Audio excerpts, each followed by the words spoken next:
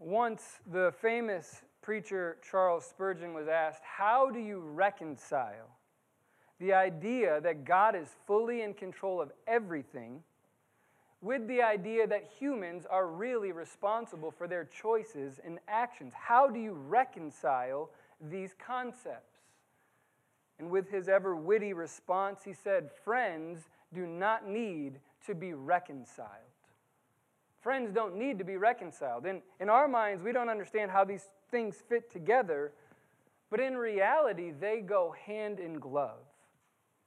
I think that quote underlines something that is true in our day. We often pit two things against each other that aren't actually opposed. We make enemies out of concepts that actually are friends. And I don't think there's a better example in our world today, and even in the church culture today, than between the concepts of love and truth. We often say, how do we be loving and truthful? And I believe Spurgeon's answer would be the same I'd give. Friends don't need to be reconciled. Truth and love are not opposed, they are actually interdependent on each other. Think about in our world today. We make enemies out of love and truth. We make love the enemy of truth. To be compassionate and patient nowadays is to be labeled compromising, as if somehow you can't be compassionate while holding to truth. At the same time, often there are people who make truth to be the enemy of love. In order to not compromise, I have to yell and be angry and mean-spirited, as if somehow I can't speak the truth in love. The Bible never separates the two.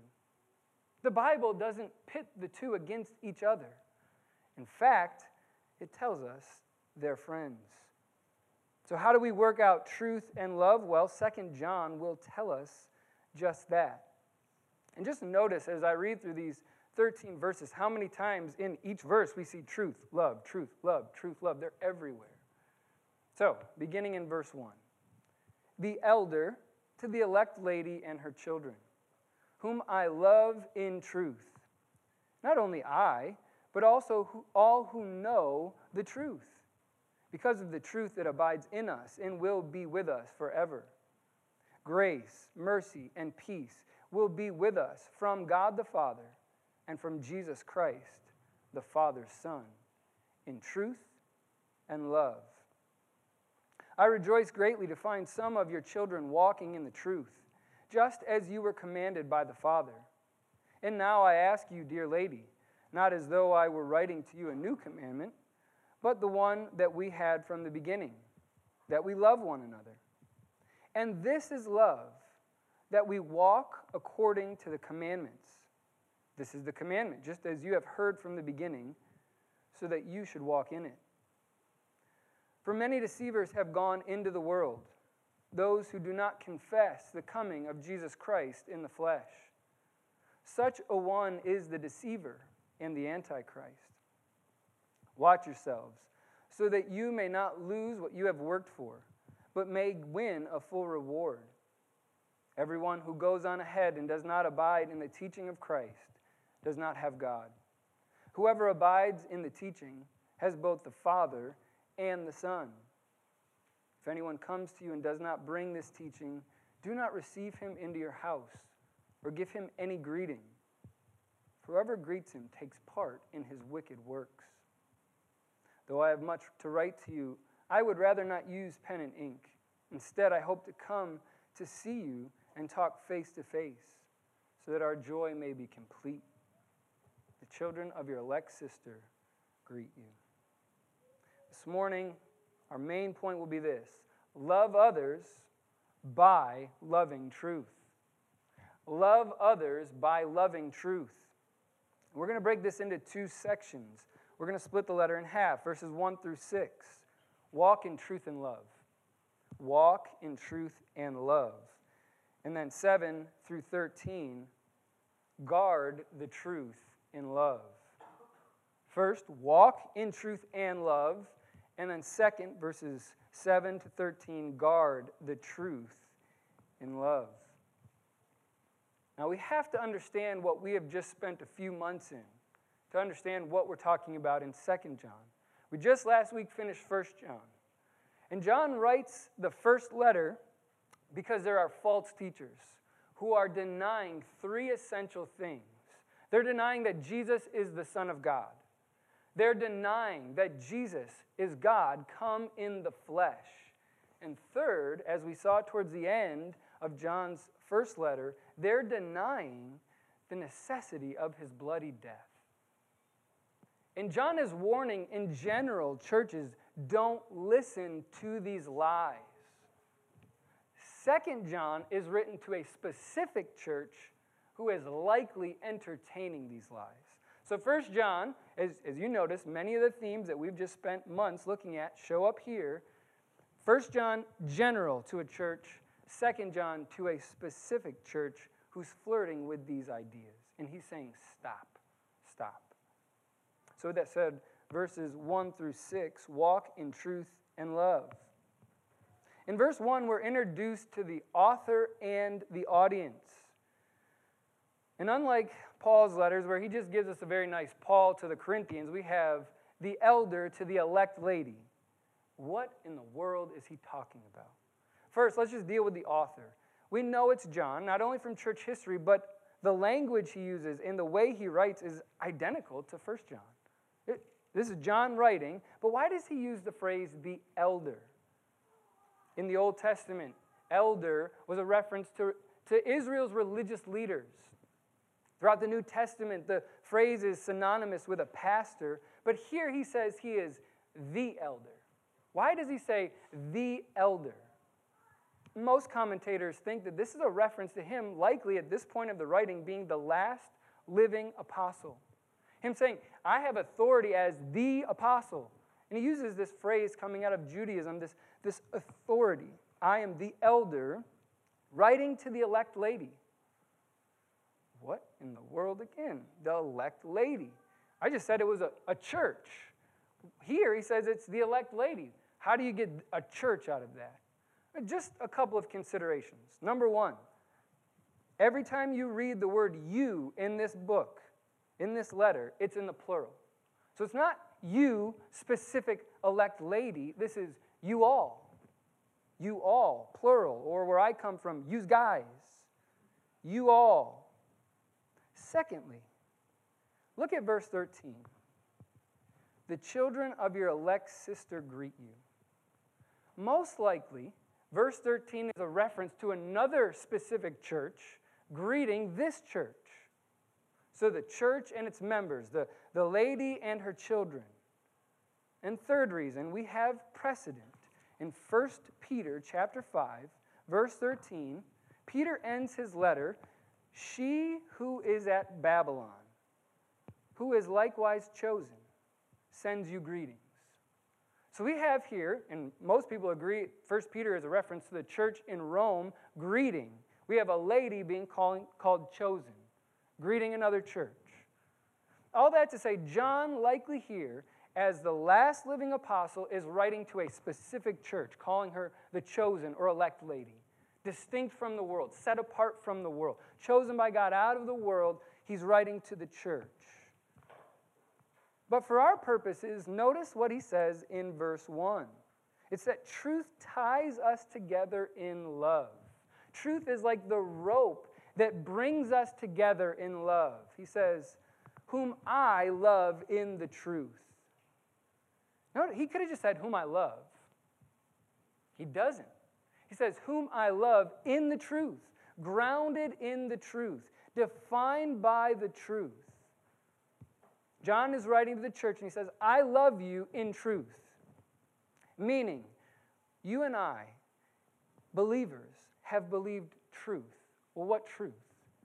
Primarily the truth about who Jesus said he was. Jesus said, I am the way, the what? The truth and the life. He is God revealed in human flesh. These essential doctrines to the faith, his person, God in the flesh, his death, burial, and resurrections. These are the essential truths that we hold by faith. And he says, I love you in that. You are in truth, I am in truth, and that defines our love for each other. Truth defines our love. But look at verse 2. It doesn't just define it, it actually fuels it. Verse 2. Because of the truth that abides in us and will be with us forever. Why do I love you in truth? Because of the truth that's in us. Truth is fueling. It's like fuel to the fire of our love. You believe the same Jesus I believe. Therefore, I have enough fuel to my fire to love you and you to me. Oh, and it's not just John saying, I love you. He says, so do all Christians. Look at verse 1. But also all who know the truth. I love you in truth, and not only me, but everybody else who's a Christian. Christians love each other in truth. We're fueled by truth. Isn't that contrary to some of our concepts today about truth?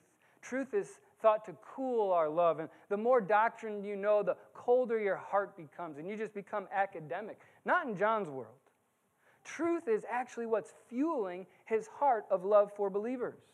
Truth and love are not opposed to each other. They're friends. Love doesn't increase by downplaying truth. Hey, I'll just let you believe what you want. I'll believe what I want, and we'll actually love each other then. If we just skirt really essential doctrines under the rug and just get along, we'll really love each other. And John says, no. We love each other in the truth. We love each other in the gospel truth. And we're not going to downplay that. Nor is truth here displayed in unloving manners and attitudes. Truth and love together. He's holding to the gospel. He's preaching Jesus. It says, you hold to it. We are together. And that fuels love. We see him in our culture, in our church culture. I think if we're honest, in our individual lives, to lean one way or the other. Sometimes we are all about loving. In order to be quote-unquote loving, we need to downplay doctrines like sin and hell in order for us to appear loving. And like we said in the beginning, people then go to the other extreme and they're like, well, if I'm going to be on truth, I've got to be just, quite honestly, mean-spirited so that I can't be labeled a compromiser on truth. And John says, let's meet in the middle. Let's not compromise the truth. Let's hold to the truth because that fuels love. But let's hold the truth in a loving, compassionate manner. Listen to what Tim Keller says about the balance between the two. He says this, love without truth is sentimentality. It supports and affirms, but keeps us in denial about our flaws. Truth without love is harshness. It gives us information, but in such a way we can't really hear it. I think that's true. If it's just love, love, love, love with no truth, we just let people go in their sin. We let people believe things that we'll find in this passage are dangerous for their soul. But if we're all about truth with no love, who's going to listen to us just screaming at people? We need both. We can't compromise, but we must be compassionate. Our understanding of truth should not cool our love, it should fuel it. Our love is most deep and real when it is based on truth. Verse 3. So he says that love is what ties us together, or truth is what ties us together in love. Verse 3, he tells us that truth gives us assurance in love. I love verse 3. We skip through these because we read Paul's letters so much and we're just like grace and peace, and we move on. And look at what he says. It's very different than Paul. Grace, mercy, and peace will be with us from God the Father and from Jesus Christ, the Father's Son. What does Paul always say? Grace to you, peace to you. It's a prayer, it's a wish. Here it's an assurance. Grace, peace, and mercy. So this undeserved favor, grace, this withholding of what we deserve in judgment, that's mercy, and peace, the absence of hostility, will be with us. He's not praying that they be with us. He's telling us they are with you. Why? Because there is a true and loving God in heaven. Notice what he roots it in this love of Father and Son. They're coming from the Father and from Jesus, his Son. In what? Truth and what? Love. I know I have peace with God. I know there is mercy towards my sin in Christ. I know that he's gracious, bestowing favor on me that I don't deserve. Why? Because God is truthful.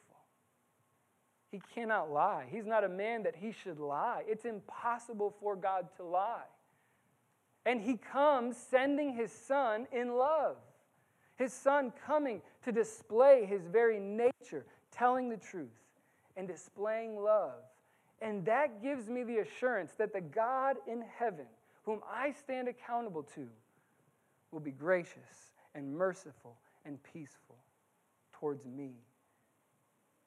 Grace, mercy, and peace are assured because Jesus has displayed a God of truth and a God of love.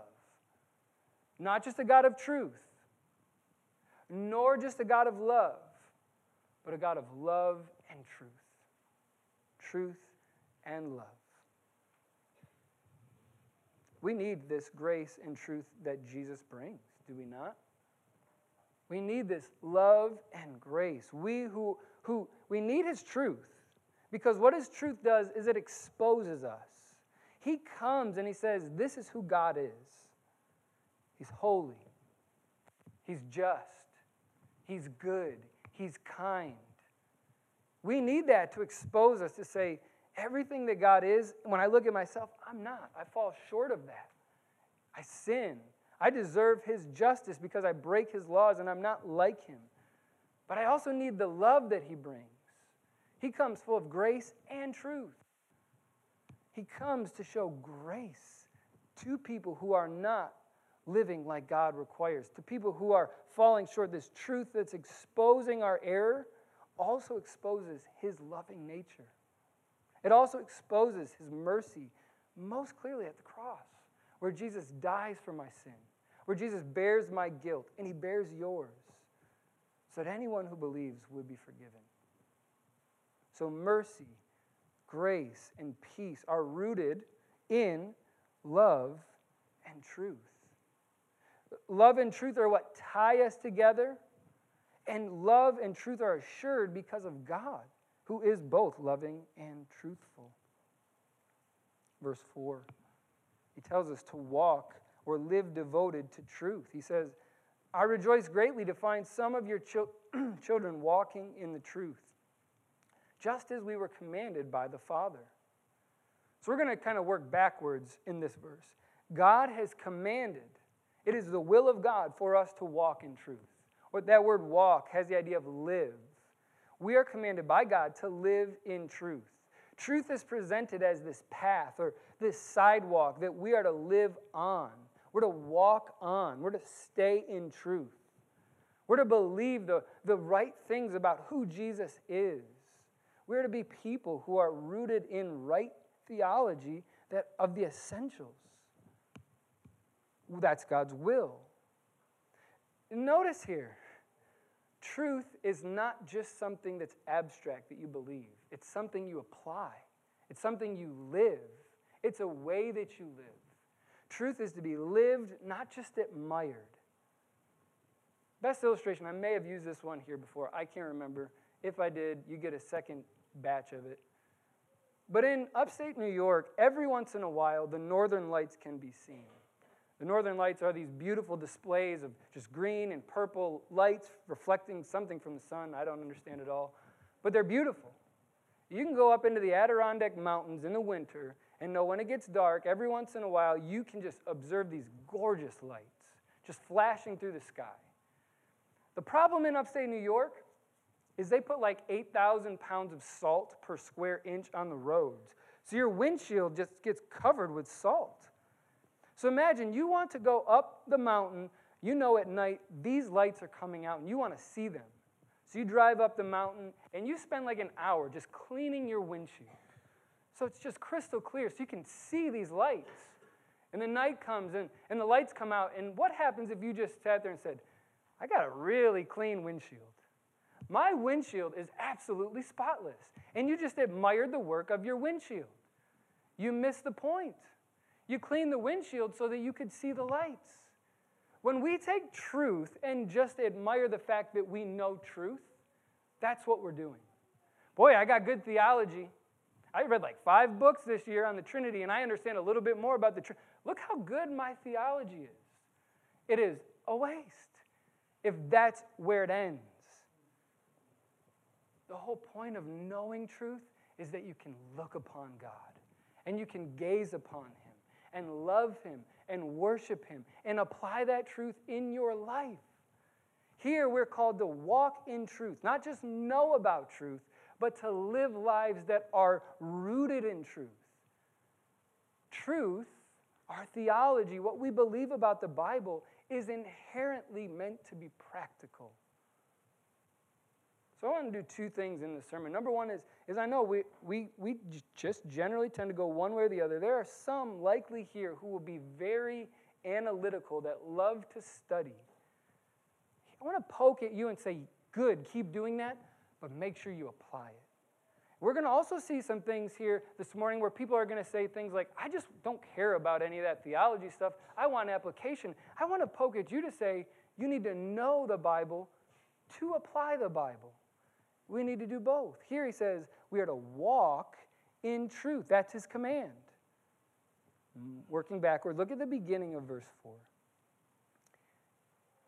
John delights in the fact that there are some who are actually doing this. John has love that manifests in that he cares about how this church is doing spiritually. He cares about what they believe. And it brings him to the point of great rejoicing to hear that there are some in this church who are walking in the truth. Ought we to be a church where we care about how each other are doing spiritually? And one of the things that we should care about is what we believe. Sidetrack. Just to be clear, we're not talking about fighting about every minutia of doctrine. Not everything here is like, well, if you don't believe what I believe on all these things, you aren't walking in the truth like I am. Here, what we're talking about is the essential doctrines of the faith. What's at stake, as we're going to find out in a little bit, is who Jesus is. And John's like, you're holding to the right Jesus. Praise God. I rejoice to find you holding to Christ. This isn't let's nitpick and find everything wrong, everything you say that I could say, I don't believe that, and just nitpick. There's place for discussion. There's place for I hold to my convictions, and I want to just say this is what I believe. But the unity here he's talking about, and what brings him great joy, is not that they all agree about the second coming. Isn't it that they have the same exact thinking about spiritual gifts? It's that they have the same Christ in common. So he rejoices to find some. You see the seed of what the problem will be in this book? He doesn't say, I rejoice that I find you all walking in the truth. There are some who are flirting with error. He rejoices. There's some in the truth, but we're going to find later that there are some who are not, or at least flirting with. So verse 4, walk in truth. Verse 5 and 6, walk in love. Walk in love. Verse 5, and now I ask you, dear lady, not as though I were writing to you a new command, but the one we had from the beginning, that we love one another. What John's doing here is he's saying, this command to love one another didn't start with me. It's not something that's revolutionary, that's new, that I just brought to you, that's the latest, greatest doctrine. Hey, I got the most innovative doctrine. I guess you guys have probably never heard it. Love one another. No, he says, this is something very old. It's actually found in the Old Testament. Leviticus 19, love your neighbor as yourself. That was said before Jesus came in Matthew 5 and said it. It was said in Leviticus. And then Jesus comes, and what does he say? By this will all men know that you are my disciples, if you love one another as I have loved you. So the new covenant reiteration of this old command is that we don't just love each other as we love ourselves. We actually love in the way that Christ has loved us, selflessly, sacrificially, for the good of each other. And he tells us in verse 6, and this is love, that we walk according to his commandments. This is the commandment, just as you have heard from the beginning, so you should walk in it. Love here is defined by God. Love is not left for you to say, well, what do I think love is? What does the culture tell me love is? We're not left here to say, let me invent love. He tells us what love looks like. It's obedience to his commands. You say, that's not what I was expecting him to say. Isn't that kind of cold-hearted obedience, law-keeping? No. Think about what happens when we keep his commands. When we keep his commands, we will not hate one another or murder each other. That's an expression of love. When we keep his commands, we won't steal each other's stuff. That's an expression of love. When we keep his commands, we won't covet what each other has. We won't treat someone else's spouse as if they are our own. Those are expressions of love. We'll build each other up with our speech rather than tearing each other down. We'll speak the truth, not lies. We'll have affectionate hearts one to another. The keeping of his commands is the expression. It's what love looks like. If we keep his commands, we love. When we don't keep his commands is when we don't love each other. So here he's telling us, walk in truth. Walk in love. Truth is what ties us in love. Truth is what fuels our love. So we need to walk in both. You can't separate them. You can't have one without the other. And as we've said briefly, I just want to make more explicitly, these aren't just concepts. They're found in the person of Christ, who is love and who is truth. Do you want to grow in love? You must go to the person of Christ, who's expressing, who's revealing the Father's heart. Do you want to grow in truth? Get closer to Jesus. He is truth. It's not just, I need concepts of love and I need concepts of truth. We need Christ, who's both perfectly, who holds them in perfect balance, who does nothing but speak truth and does nothing but speak it lovingly. We need both. We need to walk in truth and we need to walk in love. In order to walk in truth and love, though, we need to know truth. We need to know his word. We need to know Christ. And we need to know the Bible, which is where we find who Jesus is. So here's where I want to start poking on people that are just like, it's all application. I don't care about any of that concepts and theology and Bible study. What are you going to apply if you do not know the word? How are you going to live if you don't have truth that you're basing that living on? Now, I understand when I was first a Christian and someone told me that, I said, well, I'd love to study the Bible. I have no idea how to do that. So thank you very much, preacher who tells me to study the Bible. How do I do it? Well, that's a fair question. If you're in that boat, I would love to talk to you after. Just you could do things throughout your week that can just start making drips and drops into the bucket of knowing truth. Finding good sermons to listen to when you're driving or when you're washing the dishes. You could meet with somebody. Even today, find somebody here that you're like, I don't know how to study the Bible. Would you like to study the Bible with me? Would you like to help each other, hold each other accountable in studying and reading together? So if you're here and you're like, I would like to learn, I don't know how, be happy to suggest resources. Or if you're like, I would love to meet with somebody, I don't know who, I would love to connect you with somebody. So please, come see me. With that said, point 2, verse 7 through 12. Guard the truth in love. In verse 7 and 11, we're going to find 3 reasons we need to guard the truth. Notice he says in verse 7, for. Here's the reason that we're to walk in truth and love. For many deceivers have gone into the world.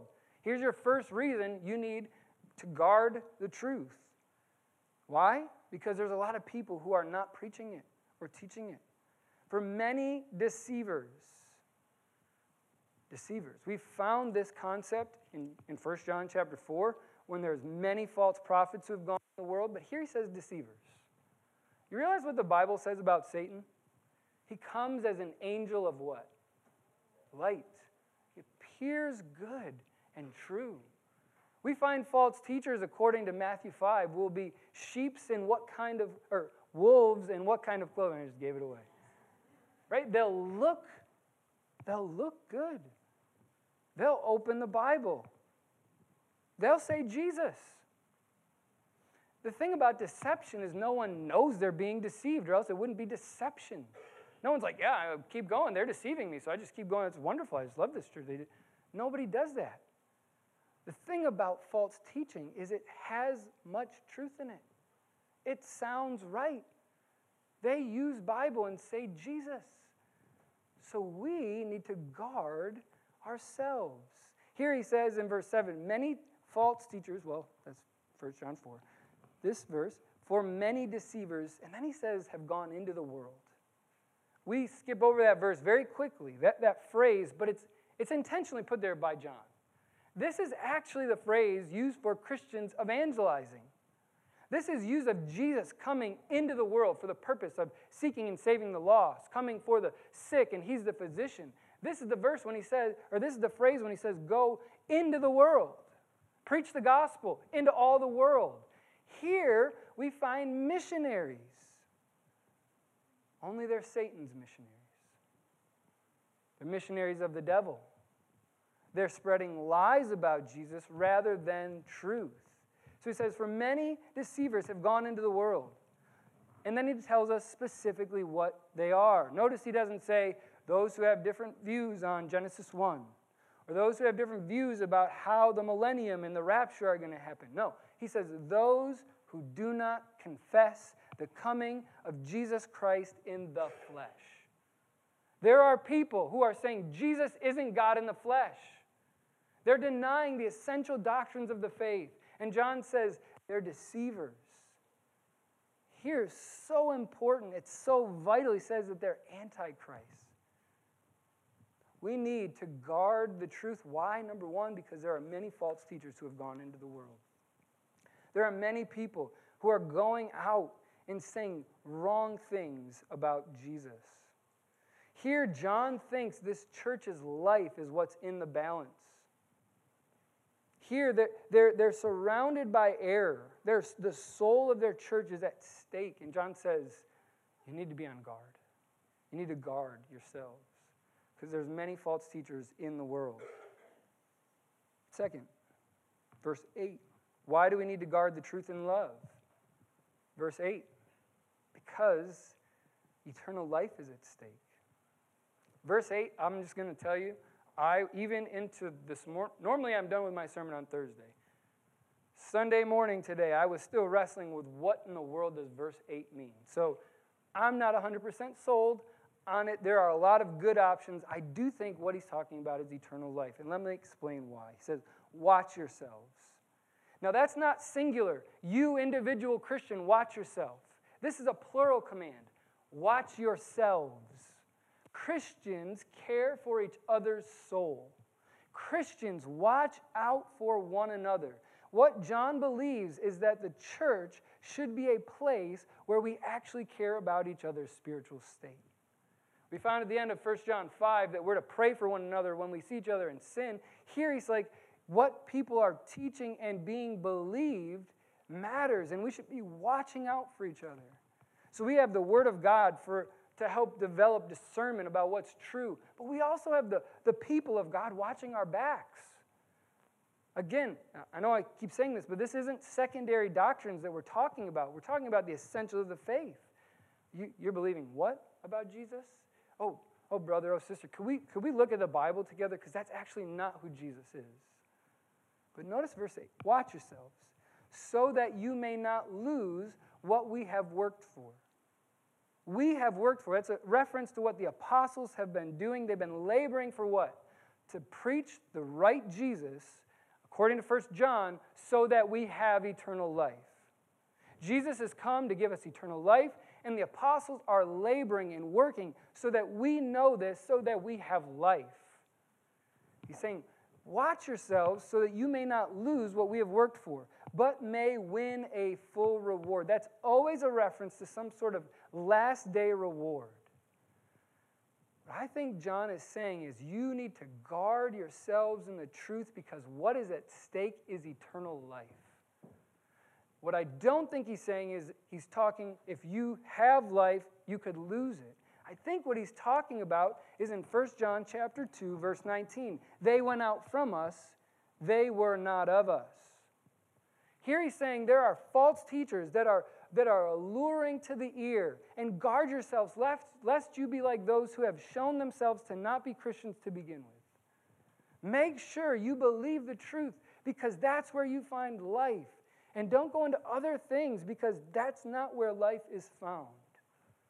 Guard yourself. Why? Because life is at stake. Here, I believe it's a call to persevere to the end. Call. And oftentimes, I think Tom Schreiner's way of wording it is helpful. He's like, these kind of warnings serve as the signs on the road that keep us on the right track. Don't go down that road. No life down that road. And we say, oh, I don't want to go down that road. And these warnings are the means to keep us on the path. So number one, guard the truth because many false teachers have gone out. Number two, our souls are at stake. Number three, verse 9. Following error will be departure from truth. We're commanded to walk in truth, right? We already saw that today. If we don't, we're not obeying God's command. Verse 9. Everyone who goes on ahead. Remember, truth is this path that we've seen. We're not to go beyond it. We're not to say more than it says or less than it says. Here, I think the New American Standard translates it well. They go beyond. Everyone who goes beyond the truth says more than the truth actually is.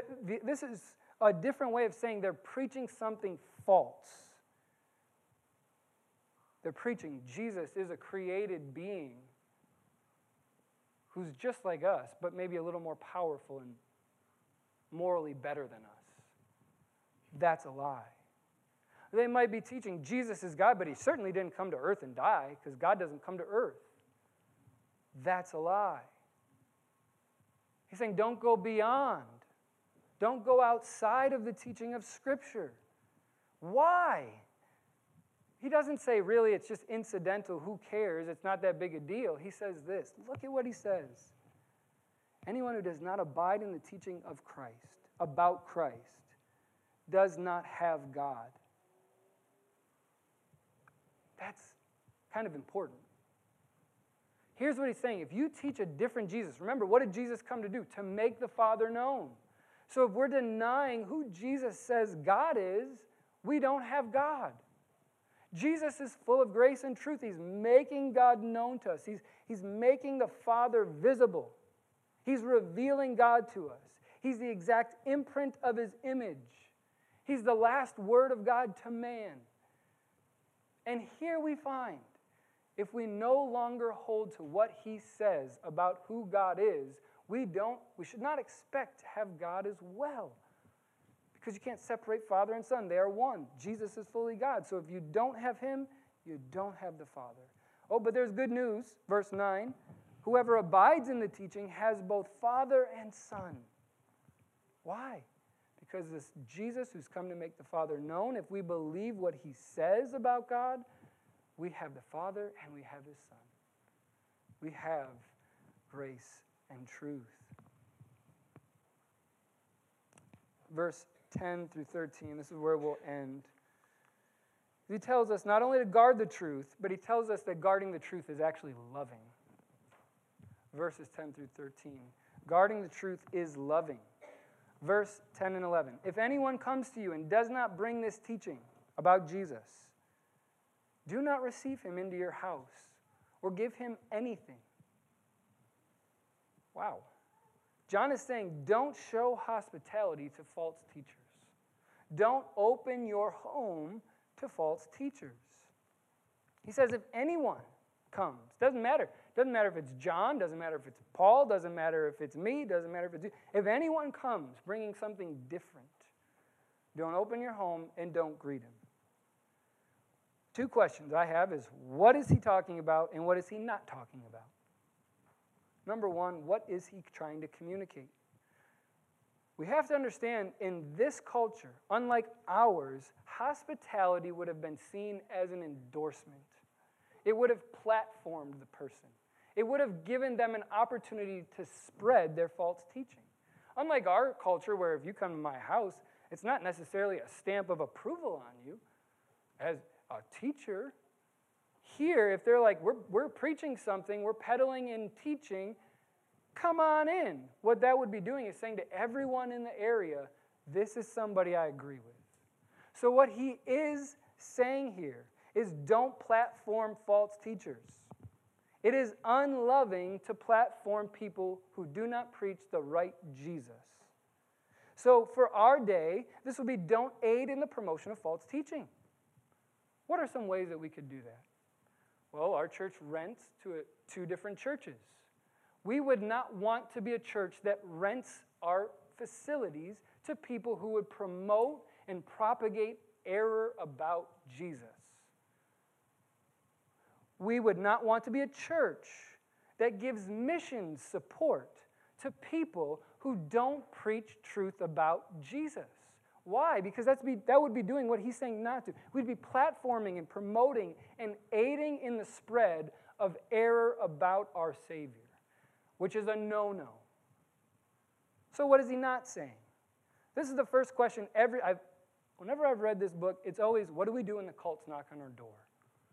This is not saying you can't have them come in and talk to them. This is saying don't platform false teachers, not don't evangelize. It is not a violation of this verse in the cultural context it is in when someone knocks on your door and says, hey, we believe that Jesus was the half-brother of Lucifer who was born of the spirit baby of Heavenly Father. Can we talk to you? What do? I don't slam the door and say, 2 John verse 10, slam the door. No, come on, let's talk. What do you believe about Jesus? Well, can I show you from those verses where actually it is saying he's God? And try and explain to them the truth. This verse isn't saying it's wrong to do that. This verse is not saying don't evangelize people who are preaching a false gospel. It's saying don't platform them. Nor is this verse saying, hey, if you have non-Christian friends and family members, don't show them any hospitality. Someone that you work with that might be in a different faith said, well, I can't show you hospitality because you're not in the truth. No, this is not saying that. This verse would be saying, don't do this. The cults come knock on your door. You say, oh, come stay at my house. You can preach next Sunday, and then we'll try and give you money for mission support. That would be saying, don't do that. Not, don't have them in and try and talk about the Bible with them. Does that make sense? Here he's saying, don't platform, not don't engage. Don't promote, not don't try to share truth with. Verse 11, for whoever greets him takes part in his wicked works. To promote false teaching would make us culpable for its spread. To welcome a false teacher in this culture would be partaking in its spread and make us guilty. Last question I have before we look at 12 and 13 and wrap it up is, how is this loving? Didn't he just say that we're supposed to be truth and love and not welcome these people in their home? Wouldn't that be kind of the opposite? Wouldn't that undo what he just told us to do and love one another?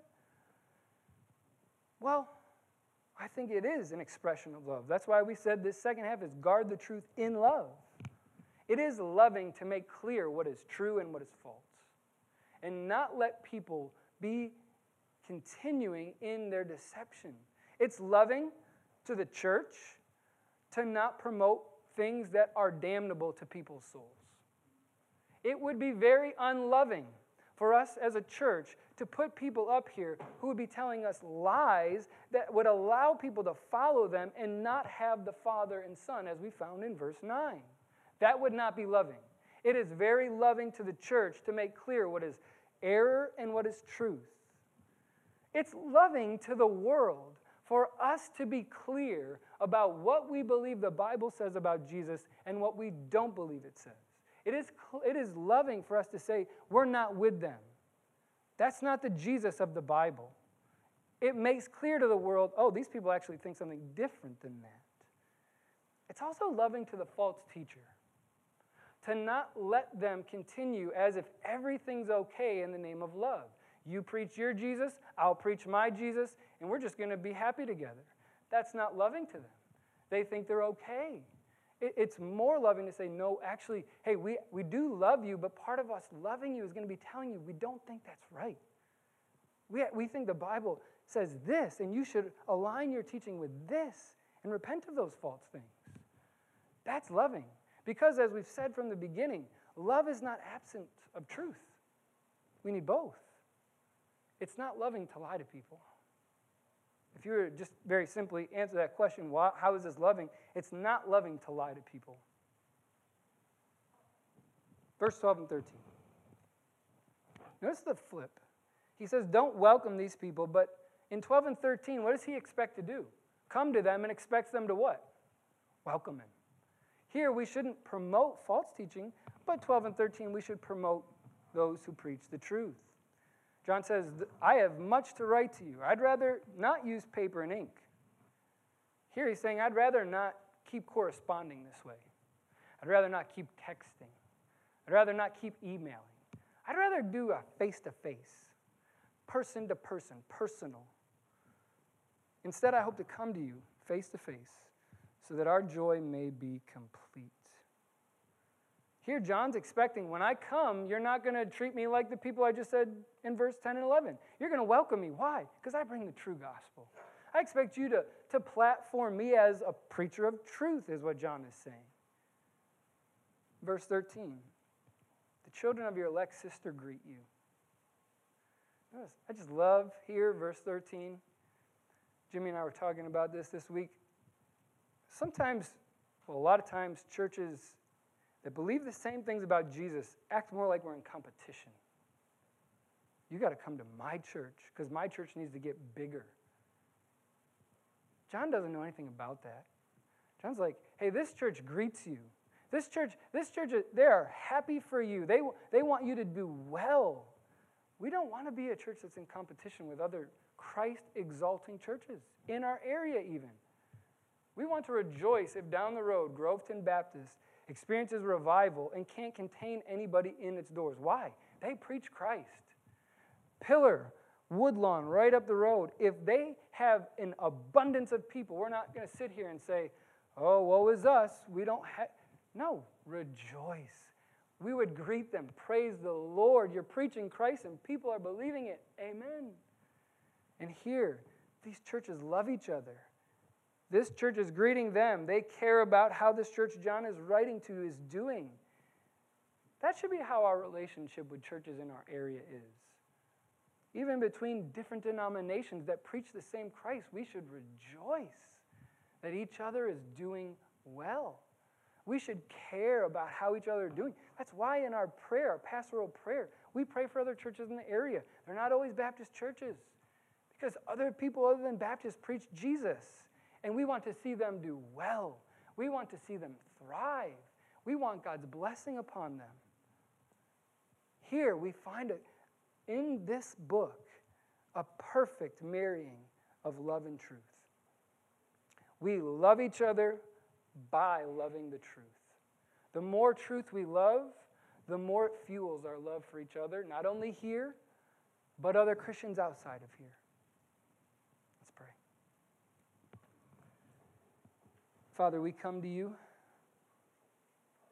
and we thank you that you have given us truth incarnate in your Son, grace in the flesh in your Son. And Father, as your Son perfectly modeled how to speak the truth in love, help us, Father, to be perfectly balanced in love and truth. But we confess, Father, we are not perfect at it.